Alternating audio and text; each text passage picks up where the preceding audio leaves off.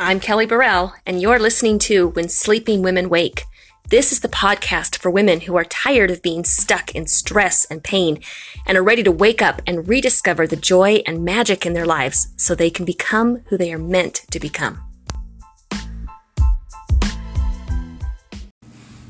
Hi, friends. This is podcast number 3. Yesterday, I failed spectacularly. And with a title like that, you can bet that there's a pretty good story behind it. So I actually feel a little silly sharing this story with you today, but in the spirit of true authenticity, I've decided that I have to do it. I'm hanging my head slightly in embarrassment, but since we all screw up on a regular basis, if I tried to make it seem like I didn't, I'd just be lying to myself and to you. So I'm writing this course that I'm really excited about, and it should be launching in the next couple of weeks. I've been pouring my heart and soul and many of my stories from the last 18 years into it.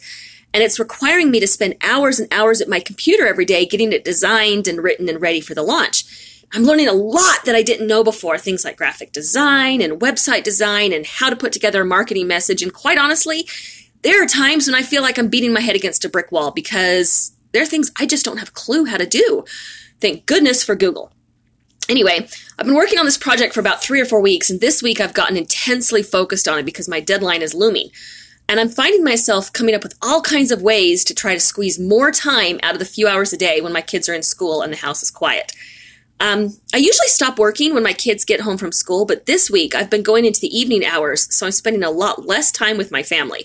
This is actually something that my 10-year-old daughter is quite put out about, and she lets me know about it on a regular basis. But anyway, my justification for all this is that I know that what I have to share is powerful. And it's going to impact the lives of women all over the world. I know that other women are drowning like I was, and that they don't know why. They don't realize that their buckets are dry and that you can't pour water into someone else's bucket if yours doesn't have anything in it. So do you want to know what this course is about? Yep, it's about self-care. So I actually felt a little silly about that last night when I put 2 and 2 together. As soon as I got home from my daughter's elementary school costume parade in the morning, I jumped onto the computer and I started working.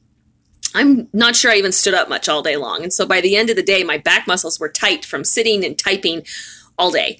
And by the time my daughter finally dragged me off the computer at about 5:15 so we could go to a Halloween party before going trick-or-treating, I was shaky from not eating anything all day. I think I'd eaten a bowl of oatmeal and, I don't know, a couple of Skittles. I mean, it was ridiculous. And I was so shaky that I couldn't even string coherent sentences together without serious effort. I actually found myself at the party trying to hold a polite conversation with someone while stuffing hot dogs and chips into my mouth as fast as I could because I was trying to get my blood sugar back up so I'd stop shaking so much. To compound it, we were also outside and it was quite chilly, and I had a coat in the car. But my brain had turned off so completely that I was sitting there shivering in my short sleeves and not even putting 2 and 2 together. Folks, it took at least 10 minutes of that for my brain to finally kick back into gear enough to ask my husband to go to the car and get my coat. A little ridiculous. Actually, once I gratefully put the coat back on, put the coat on and stopped shivering and got enough food into my system to re-engage my brain, I actually started to laugh at the ridiculousness of the situation. How could I authentically teach about self-care when I had just done such a completely thorough job of ignoring it? So as I walked around with my daughter and our friends during trick-or-treating, I came up with a plan that I was going to start this morning. Now, in the morning, my self-care usually consists, folks, I have a good self-care routine. And it usually consists of trying to nourish my mind and my body and my spirit. But I had completely thrown this routine out the window because I was so focused on trying to get things done this week that I just wasn't even paying attention. But today, I got up. I had a talk with God to ask for his help in using my time a little bit better today. And I did 30 minutes of yoga. Oh, gosh, guys, that felt so good. Followed by about 10 minutes of quiet meditation and silence. And by the way, corpse pose, or Shavasana, if you'd rather have the Sanskrit, was my absolute favorite pose today. For those of you who don't know yoga, or if you've done it but you don't know the names of them, it's the one where you lie flat on your back on the floor with your arms to the sides and you just lay there for a few minutes. It felt awesome today. And it just gave me a chance to stop and think. Well, actually not think. I was trying not to think. It gave me a chance to just stop and be. And that was cool. Anyway, after that, I took a shower and I had my husband rub some essential oils on my back. I have this awesome combination that for me works better than pain pills. They relax my back and they help me to stay relaxed through the whole day. Then I put some other oils on for emotions, kind of like, okay, how do I want to feel today? I'm going to use these oils for that. And then I read some scriptures with my daughter before taking her to school. And after I dropped all of my kids off, I made myself a healthy breakfast, and only then did I jump on the computer. Now, I made sure that I fed my body and my mind and my spirit. And now I feel like I can authentically continue working on this project. Now, I think this is a good place to stop and talk about what self-care really is. It's different for everybody, but whatever you choose to do, just realize it doesn't have to be expensive or take a lot of time. I think sometimes we think self-care involves taking ourselves to lunch or getting our nails done or going shopping. That's fine, but it doesn't have to be all you do. Self-care, in order to truly fill your bucket, really just needs to touch on all three parts of you, your body and your mind and your spirit. Now, I was taught from my childhood to read my scriptures and pray every day, but I didn't really understand how important it was for my function to, goodness, if I could talk, for my ability to function properly until about 8 years ago. At that time, I was still deep in the throes of survival mode because of my son's autism and the behavior issues that were coming from that. And I was so exhausted that I would wait until my kids woke up to finally drag myself out of bed, but only because I had to. You know, I had little kids. I couldn't just leave them to go wild in the house. But then because of that, I always felt like I was playing catch up when my day would start with a bang like that.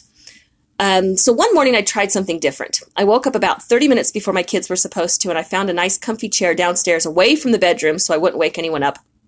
And I said my prayers and I grabbed my scriptures and I read for a few minutes. And I found that I did a little better that day, so I tried it again the next day. Same thing.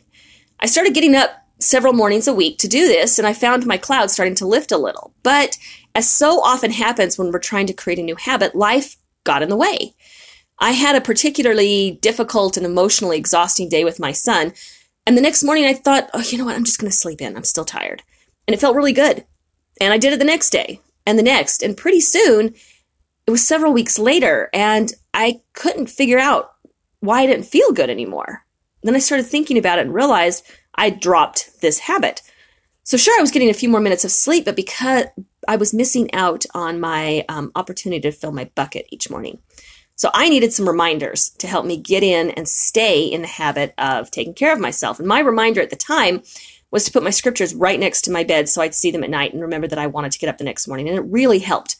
Now, after I was introduced to essential oils and I started to heal from all the stress and the strain of my life, I realized that I needed to take care of other parts of myself as well.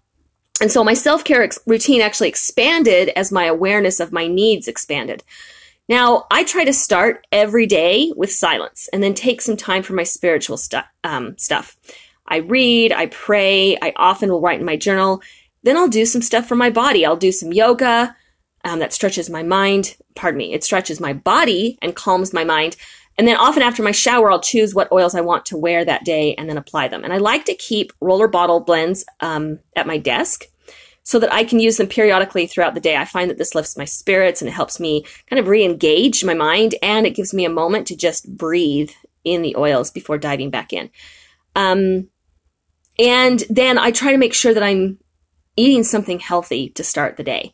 By the way, one of the things that I'm putting into this program that I'm creating is the opportunity to buy pre-made roller bottle blends that will take the guesswork out of essential oils and make them super easy and convenient to use. So I'll be telling you more about that in an upcoming episode. But for now, I'd love to hear what you like to do for self-care, or if you're not doing it yet, what would you like to be doing? So let me know in the comments, and I will see you next time. See ya.